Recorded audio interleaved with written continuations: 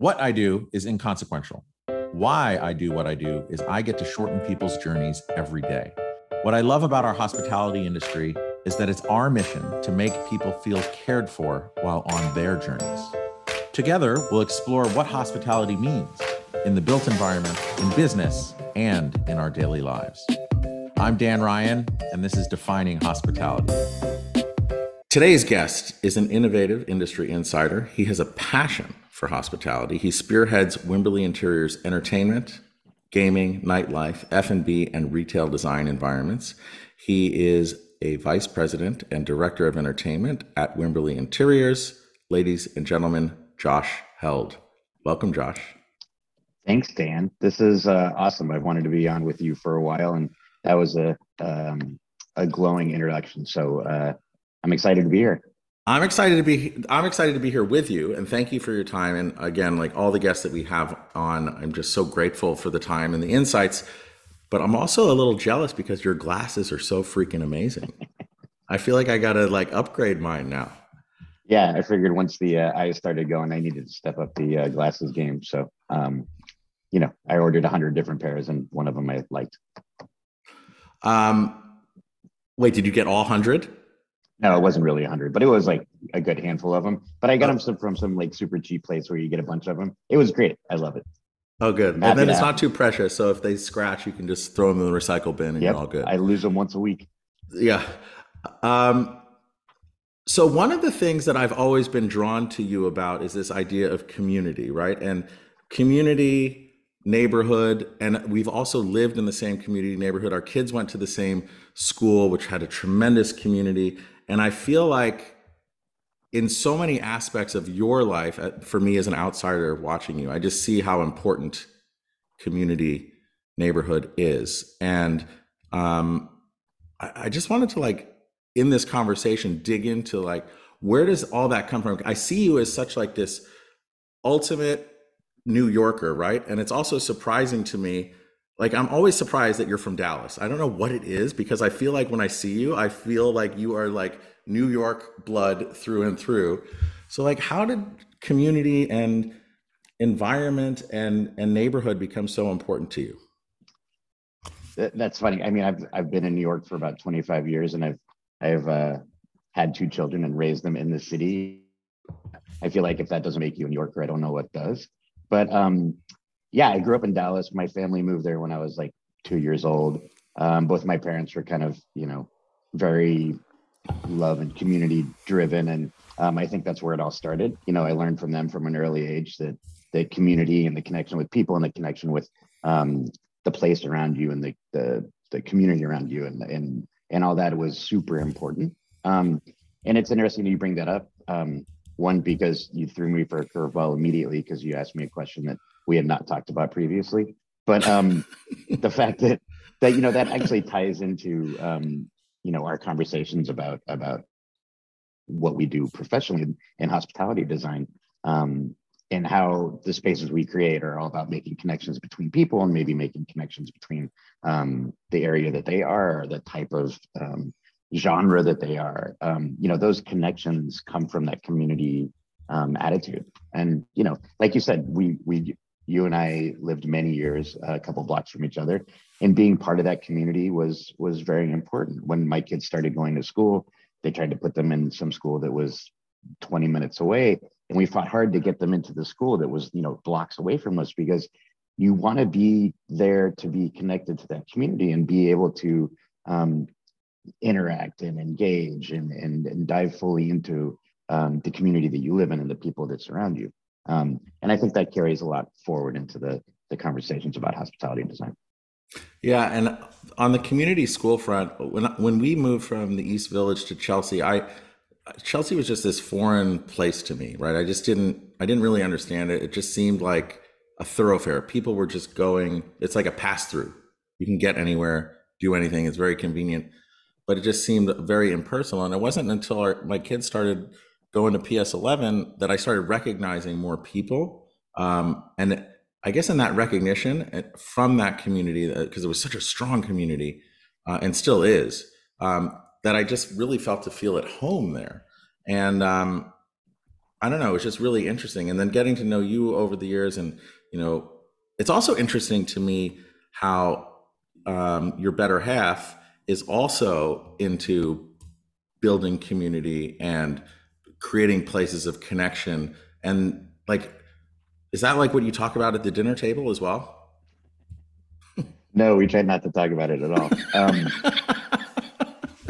It's, it's like being a doctor. You come home, you don't want to talk about the doctor stuff. Uh, you know, it, Obviously, Sasha and I were found each other because we were kind of pulled towards each other because of the same, looking for the same types of connections and this conversation about community. Um, I don't think it was ever spoken or talked about, but I think it was just kind of something that was inherent to our personalities that made us find each other. I love it. Um, and okay, so now thinking about like to kind of tee it up with this whole idea of community and connection, how do you think that your zeal and passion for that has influenced what your idea of hospitality is?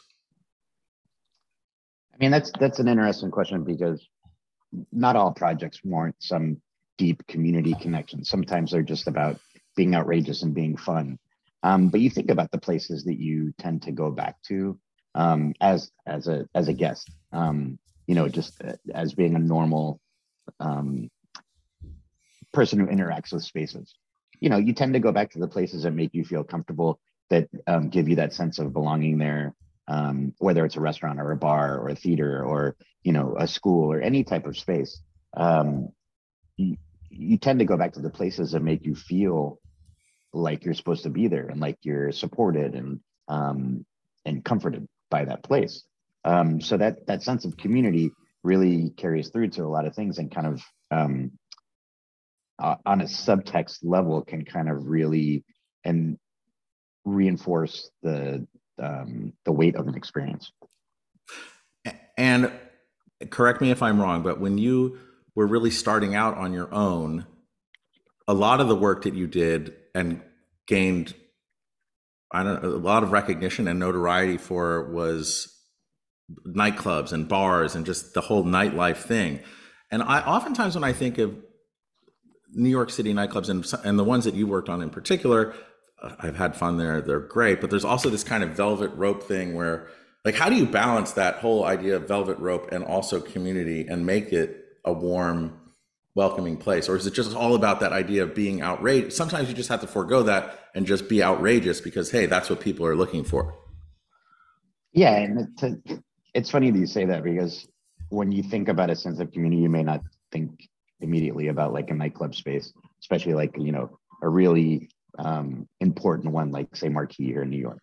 But you take that club for instance, and it was created to really embrace a certain culture and a certain community and give them a place to be and to dance and to listen to music.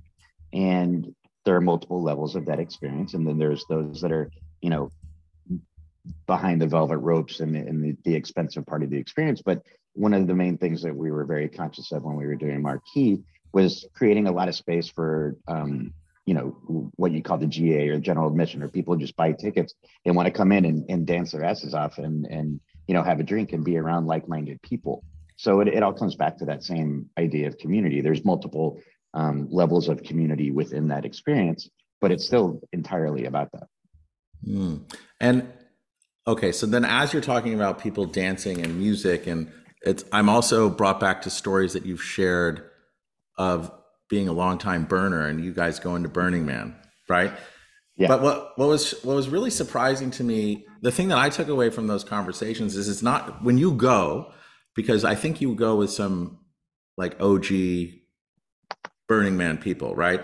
And Yes. it's not just about going there for the whole full on experience, obviously the experience of the dancing and the fun and all this, but there's also like everyone carries their own weight. Like you were saying, you would go in and you'd prep and you'd be responsible for cooking meals and cleaning up and just keeping this community space friendly and clean and everyone fed.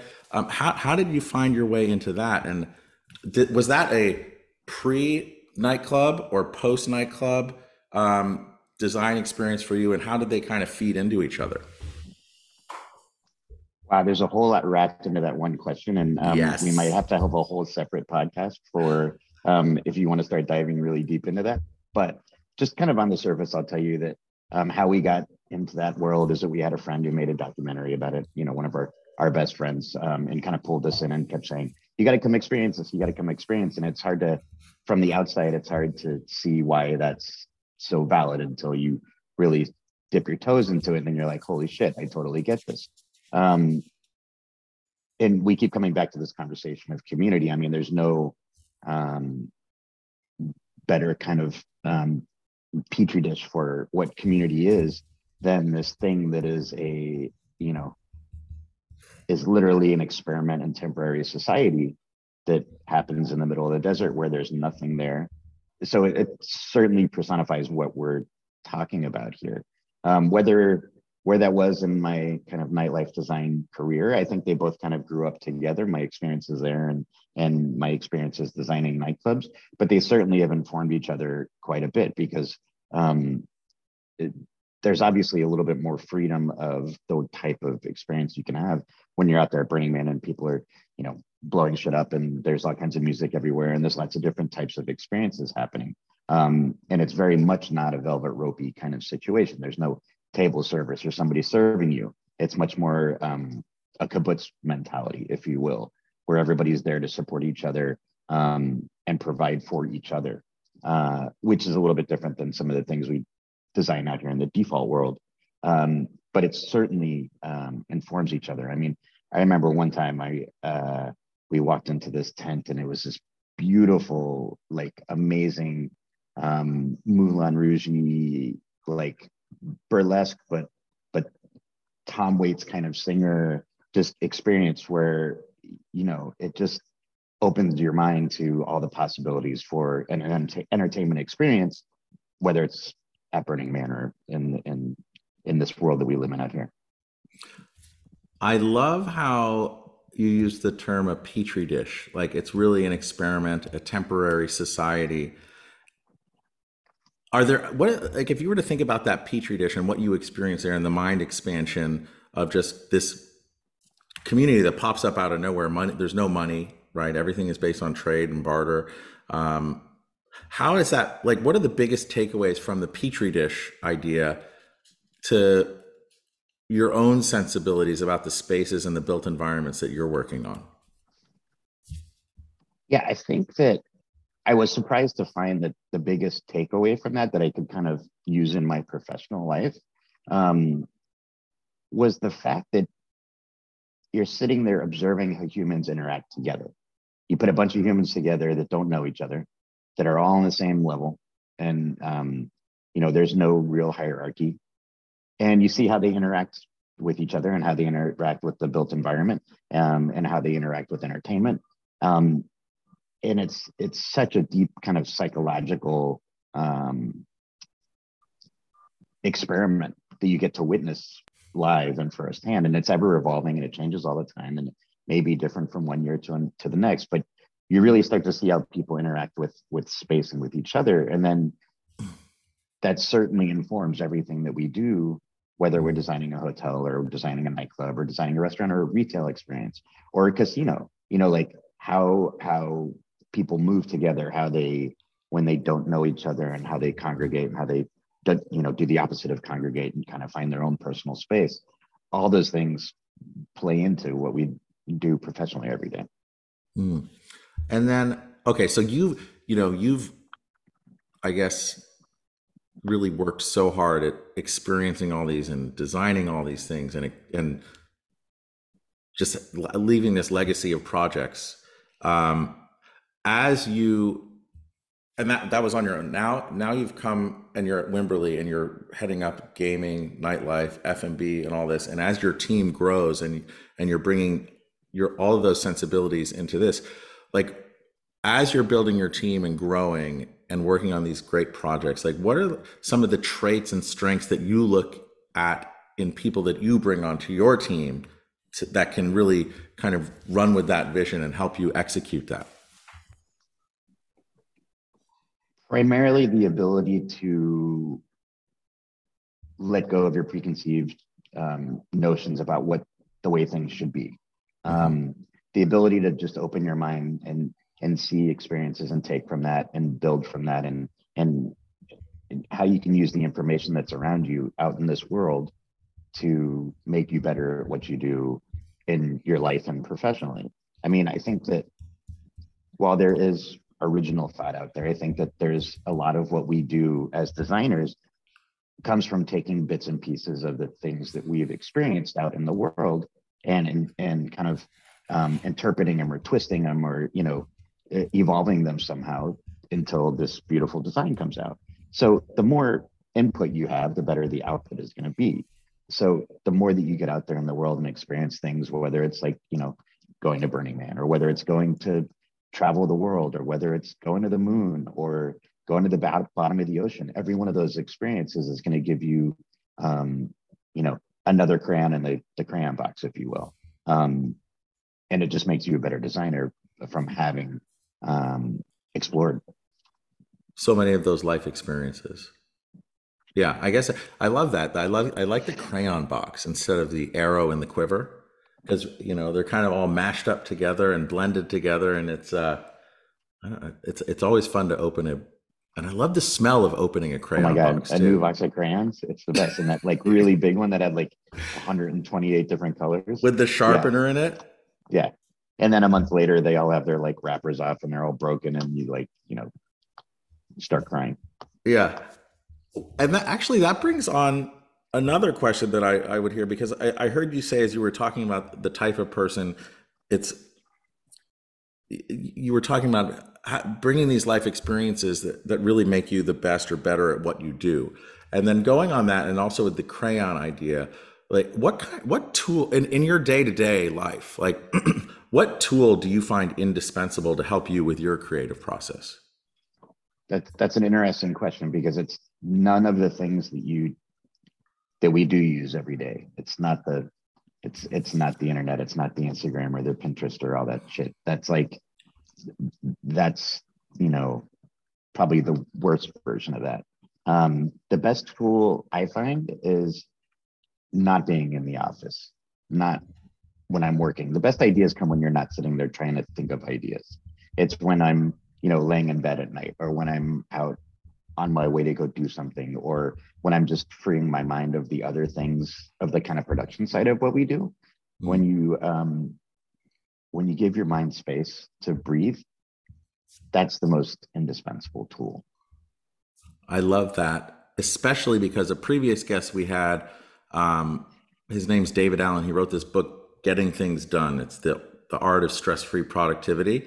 And his whole thing is, if you have a system in place and you're doing your production and you have your own personal workflow and everything is in its place, then when your mind is free, you have this clear whiteboard, so that when you're reaching for that can of tomato sauce in the market, or you're in the shower, or you're walking to work, it allows you to have these moments of like extreme creativity.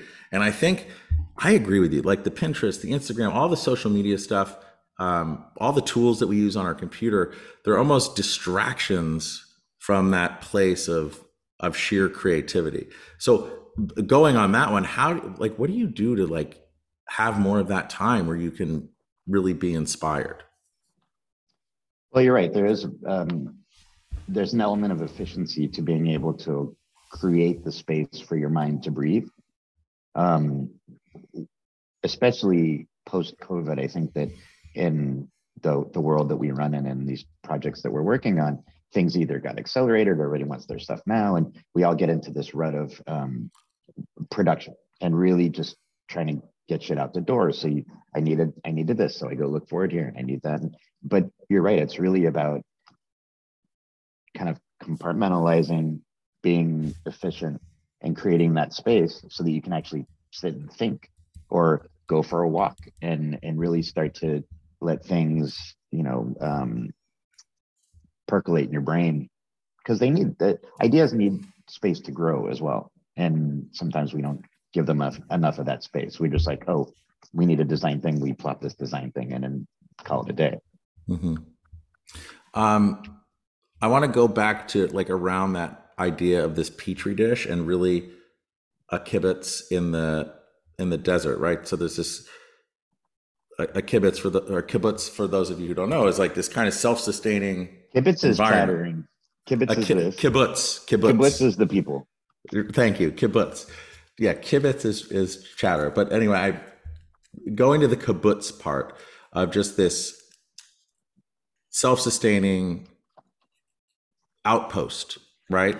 Where everyone is engaged, everyone is helping. Can you think of, or not think of, can you share with us a project that specifically that you've worked on or been involved with that is really just like a great example of that idea of mutual helpfulness and engagement that kind of exemplifies that? Yeah, it's the answer is going to be funny because there's really not a lot of projects that are actually like that. Most of what we do in hospitality design, and especially the traditional narrow scope of hospitality design being like hotels and restaurants and stuff, is a very prescriptive experience. Like you go there and sit down and eat, or you go there and you check in and you go up to your room. That's a lot of those are not they're not really conducive to that kind of group experience like that. Mm-hmm. Funny enough, and I totally wasn't involved in this, but I thought it was a fascinating project, and it is definitely very polarizing for lots of reasons. But the idea that was behind We Live, I think, was actually pretty brilliant. And for those that don't know, and most of the people that are listening to probably know exactly what it is, but it's kind of like the Melrose Place living version of what WeWork did. It never really got off the ground. They built a couple of them. But the idea was that you had shared resources, shared public spaces like living rooms and big, beautiful kitchens and all that stuff every couple of floors. And therefore, kind of within this tower of a building, you have individual little communities that are interacting together and supporting each other. I thought on the basis of like conceptually, I thought it was brilliant. There's lots of reasons why it didn't, move forward. I think there's a documentary about it. Yeah, I think there's a couple. Or no, there's a made for TV movie about it. I hear it's pretty good, actually. It is pretty good. So yeah, I think that's a fascinating example of exactly what you're saying. There is not really a whole lot of other versions of what that is out in our world, other than maybe when you take some kind of master plan communities that are maybe trying to inch toward that. But not as much in the kind of scale of the hospitality projects we talk about on a day-to-day basis. As you were saying that, it's this idea of like a modern day commune, right? And yeah. I think like having moved out of New York City, I think one of the things I really missed so much about it was you kind of have that just in your neighborhood, right? Between the school, the coffee shop, the bodega, your dry cleaner, the market, it's kind of all there within the density of your neighborhood. And I think for that to really be effective, whether it's a master planned community, a tower, a city, a neighborhood, you just really need density for that to happen. Yeah, you need like the kind of, not just the number of people, but you need like the physically compressed density to make that work. Because like I'll walk down the street and I see the same woman walking her same dog every day and we say hi. I don't know her name, she doesn't know my name, but we are part of a community together. Mm-hmm. You don't get that when you're kind of spread out over land or when there's not that kind of density. And that's one of the things I love about New York City. Yeah. Well, the next time you see her, will you ask her name? I bet you do know her. I bet you probably know her. Ask her. Just be like, hey, what's your name? I see you here all the time. What's your dog's name? Usually they like it. Be like, okay, go for the dog first. Yeah, but I don't know. It's like it's all about like getting over that icebreaker to communicate and kind of break through. And that's what I would love. Since moving out of the city, sometimes I'll talk to like Annabelle, my youngest. I'll be like, "What do you miss the most about New York?" And she would say, "Like, Dad, I just really miss how you would always talk to random people on the street."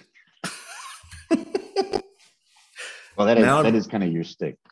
Yeah. But, why not? They're there. Talk to them. Say hi. Get to know them. Well, she also doesn't realize that most of those people weren't random and you actually knew most of them.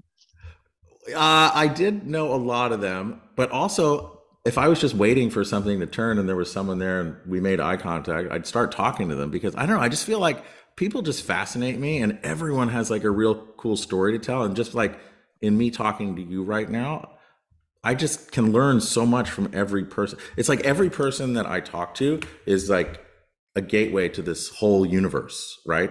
Because you have a whole universe between your ears and from your life experience. And I don't know, I just always love talking to people and learning from them. Well, it sounds like you should have a podcast. Yeah, that's a great idea. Um, so as you're as we're kind of navigating the world in which we're in right now, what's exciting you, Josh Held, the most right now about the future? Yeah, the future is funny. Everybody always asks you to predict the future, especially in kind of the positions that we're in. Like, what's the next trend in hotels or restaurants or blah blah blah. There is no predicting the future. That's the exciting part about our job is the fact that the future is undefined and it is for us to figure out what it is, or at least try some cool shit and see if that becomes the future. That is the only thing that creates the future or predicts the future is trying out, fantastic ideas. And if they stick, then they become the future. If not, then it's part of the process. I think you just made like a t-shirt. I can see it right now. Try some cool shit and make the future. It's good. Let's start selling them. Well, because it's also like inertia, right? If we all get used to like what we're doing and we're not trying to break things, how do we progress? We don't really. So, but and I think that's also so cool. And I'm just envious about what you and all your teams and colleagues and competitors do.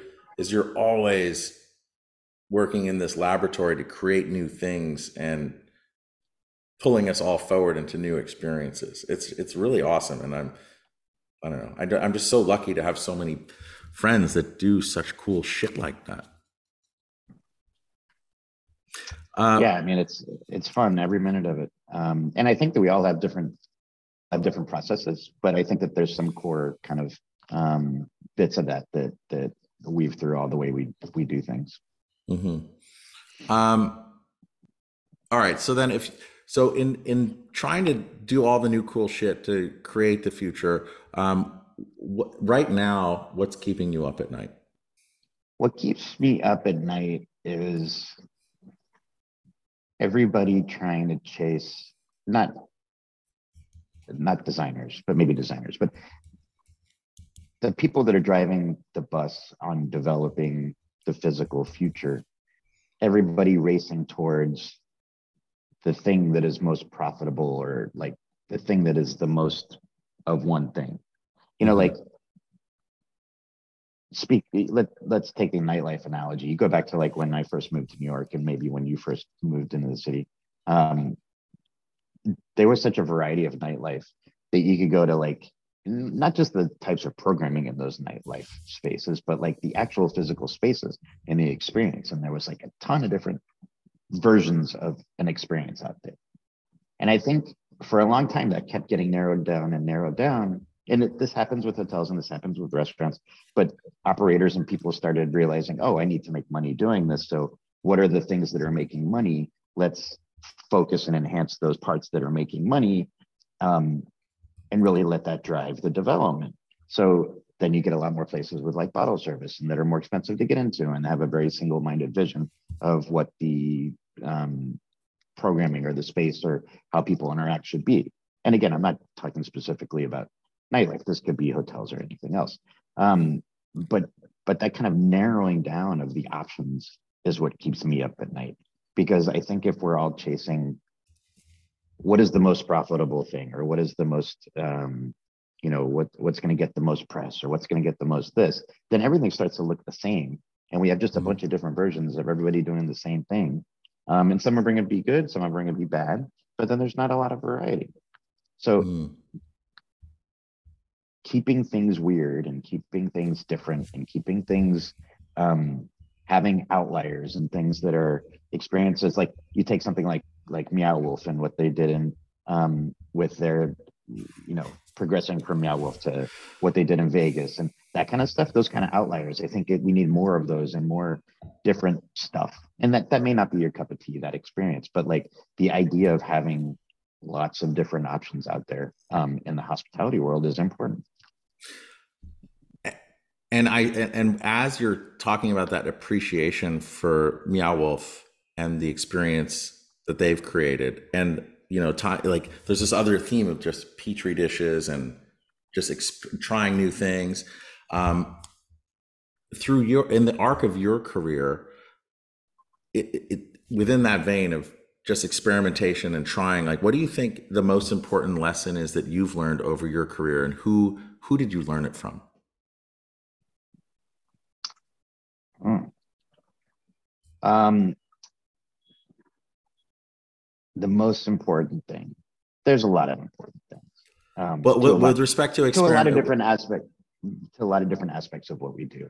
I think one of the things that I learned early on that was probably the most important was know your shit really well.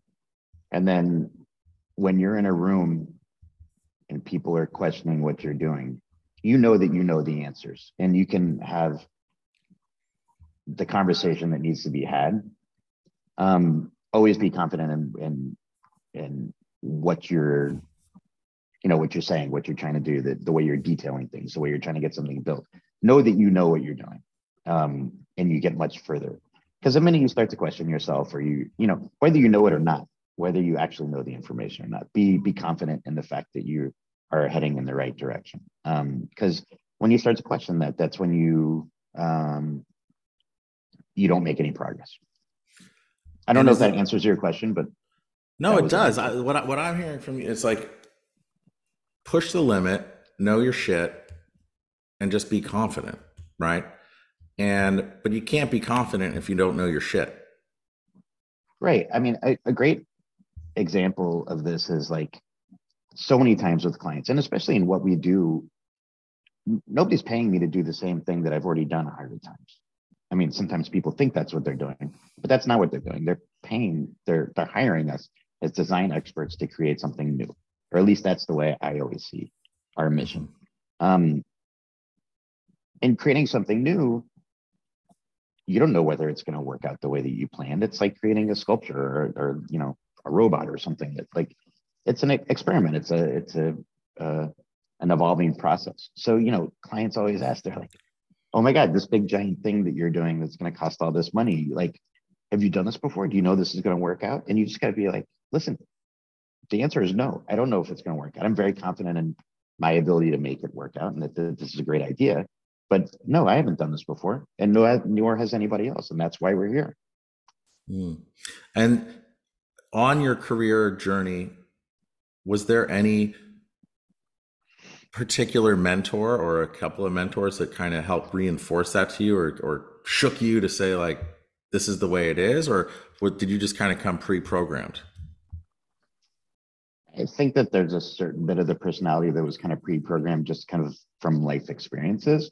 But I can certainly say that, the time I spent at Rockwell Group with David Rockwell and with David Mexico, between the two of them, I probably learned more than, and, in the 10 or 11 years that I was there, I probably learned more from the two of them than I learned, whether it was in school or post that time at Rockwell Group.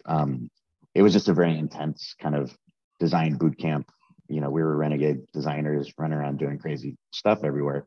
But there was a logic to the madness, and learned so many different things there. So, I mean, if I had to put a finger on it, it would be that. Okay. And then from like growing up in Austin, did you always know that you wanted to be an architect or designer? Or I know you went to UT Austin and you studied architecture there, but like, when did you know that was the path you wanted to go?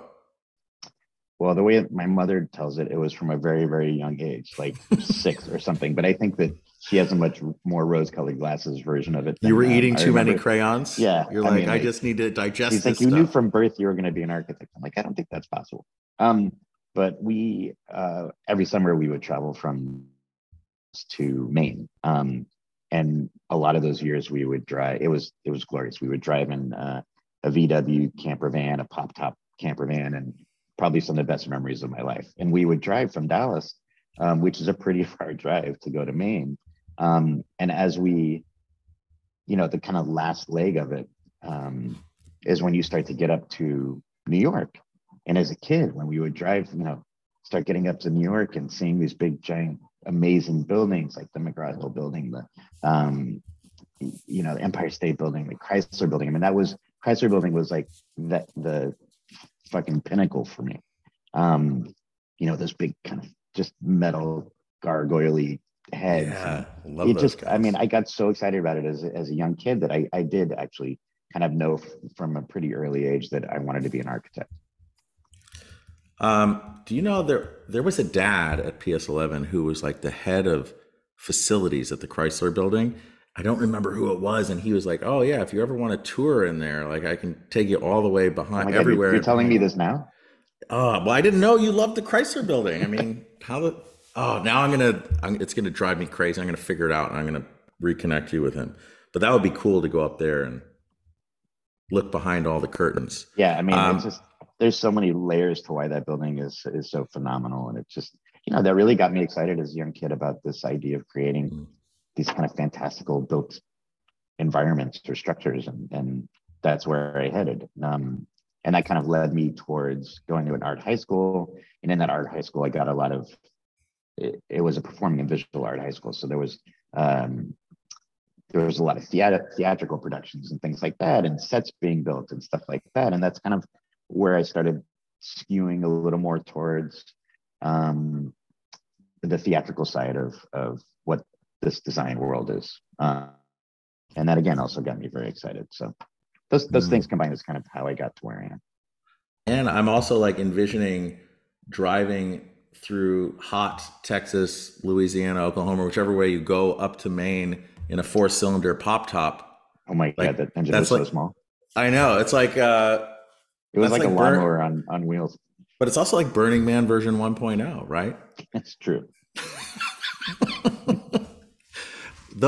I've always had and I will do this now that I have space, that I'm not in the city, but I've always wanted to take a Volkswagen Bug or the bus, because you can actually like I can actually take the engine out and probably hold it. I want to take it apart, clean everything, and put it all back together. And I think that would be a really fun project at some point. Oh, yeah, we definitely did that once or twice. On the way up? No. Like, in between, in the off season, we would need to do a little maintenance on the tiny engine. Does your mom still Which have you can it? fix everything with a screwdriver. Right. Does your mom still have it? No. This was a while ago. Oh man, those things. It was are sad awesome. to see them go. But now every time I see one, I'm just stand there and sob. Oh, such great memories. And then from high school, how did you decide on UT? Well, it was a pretty easy decision because I was in state. It was like, stupid affordable, but it was also like one of the top 5 architectural schools in the country. Mm-hmm. And being an in-state resident, it was a very easy process for me to go there. There was also a lot of other good options. There was like Rice, and then there was A&M, and there was a couple other places, but my sister went to UT. I wanted to be in Austin. I loved Austin. So it was a super easy decision. I mean, it's not like when you apply for college now where you have to go through all these hoops and hurdles. I literally got a piece of paper that just said like sign here, and then I went to architecture school. Wow. Did I ever tell you the story about I got into UT architecture school? I decided not to go there. Did I ever tell you why? You didn't tell me. It was the weirdest thing. So I remember I was 18. It was 1993. My dad flew me down there. The docent who walks backwards and is like, here's the clock tower. Here's the School of Architecture. I loved it. It was my top choice. But the weirdest thing happened. It's like this sliding door moment that I still don't know why they would have said it. And I don't know if it was 1993, but at the end of it, she said, out of full disclosure, we have to let you know that the University of Texas Austin campus has the highest incidence of HIV/AIDS amongst all of the UT campuses. And I'm like, well, I don't want to go here. I don't even know what that meant. But I was like, I don't want, like, what does that mean? And like, what is it, 0.0002% versus 0.00001 or even whatever it was? I don't even know why they would disclose it. Unless I kept thinking maybe we were just all a bunch of out of state students that they didn't want to come to the school. Like, I have no idea. It's one of those mysteries I will never know the answer to. You've never told me that, and I mean, I don't even know what to say. That's It's like the shocking, craziest. right? It's so Yeah. fucking crazy. And I I thought you were going to don't, say they told you, like, in full disclosure, it's a very hard program, and like, you know, 80% of the people that you start with won't be there when you finish, which was all true. But no, I wasn't expecting you to say that. no, it's crazy. And then I was like, huh, that's weird. And then I remember I got breakfast the next morning with my dad. I don't remember where it was. They had great fried chicken. And then the guy, and maybe we just screamed out of state because growing up from in New Jersey, but he's like, I ordered fried chicken. He's like, do you want gravy with that fried chicken or are you a Yankee? And I was like, whoa, okay. Things were a little bit different back then. uh, that was I mean, so when awesome. my family moved to Dallas, it was like, um, it was just farmland. I mean, there was highways and farmland. It was all flat. There was nothing. And Mm, that was like, in the 70s. mm. Um, okay, so David Rockwell, David Mexico, super inspirational. You learned so much from them. But now I want to put you in a place where you learn so much for you. Josh, you are Yes. back at University of Texas. You are looking at your 18-year-old self. What advice do you have for yourself? I probably could have gone to class a little bit more. Um, But you were experiencing things and you were experiencing life and looking for inspiration for all of your no, future yeah. I projects. mean, I would have told myself to explore more and really, I mean, I felt like compared to some of the other people there, I really was thinking a little bit more outside of kind of the normal guardrails. Mm, Um, but I could have pushed that a lot further. And, mm, always remember that, like, in everything, I think it was Dave Reckel actually said that this in some speech somewhere, in some speaking engagement. And he said, like, he spent every minute of the time he was after he graduated school trying to unlearn all the shit that he learned in school. So that kind of like, just remember that to the school is really just kind of a mechanism to help you build some tools, but really break out of all that and reach as far as you can in every direction. And I did that plenty, and I got plenty in trouble for doing it, and had teachers that tried to bring me down. But I think that I would go back and tell myself, like, no, you're on the right path. Just keep exploring, keep trying to figure out new ways of doing shit, and be confident in the fact that that's okay. yeah, and it goes right back to the heart of you were kind of finding your own path so that you could know your shit really well, like you said, and then that would give you the confidence. You were learning it in your own way and forging your own life experience. Right? But now Jake has to go to every class. Yeah, absolutely. When I'm paying for it, yeah. Yeah, and it's not in-state tuition either. No. Yeah, he's going to a great art college, but it's like, there's no. I'm like, what's your major? He's like, oh, we don't have to pick a major yet. I'm like, okay. I'm like, so, how are your grades? You doing well? He's like, oh, we don't have grades. I'm like, what is going on at the school? Like, what am I paying for? Experience. Yeah, exactly. I'm sure he's getting plenty of that. Yeah. Um, well, Josh, again, I'm so grateful for your time and our friendship, and that we could talk and learn and share your story with all of our growing listeners. And if people wanted to learn more about you or Wimberley, like how can they reach out and find you? Well, people that know me well know that social media is not the way to get a hold of me. So if you want to get a hold of me, either email me, maybe LinkedIn is sometimes useful, but mostly email or, you know, I think it's pretty much email. That's the way. Great, awesome. Send me a text. Uh, I won't put your cell phone number up in there. But again, Josh, I just want to thank you so much. This has been just awesome, and I'm glad to Hey, like. does that mean this is over? I was having so much fun. Well, I feel like I just really wanted to know your journey, and I just learned so much about your journey. And I mean, we can keep going if you want.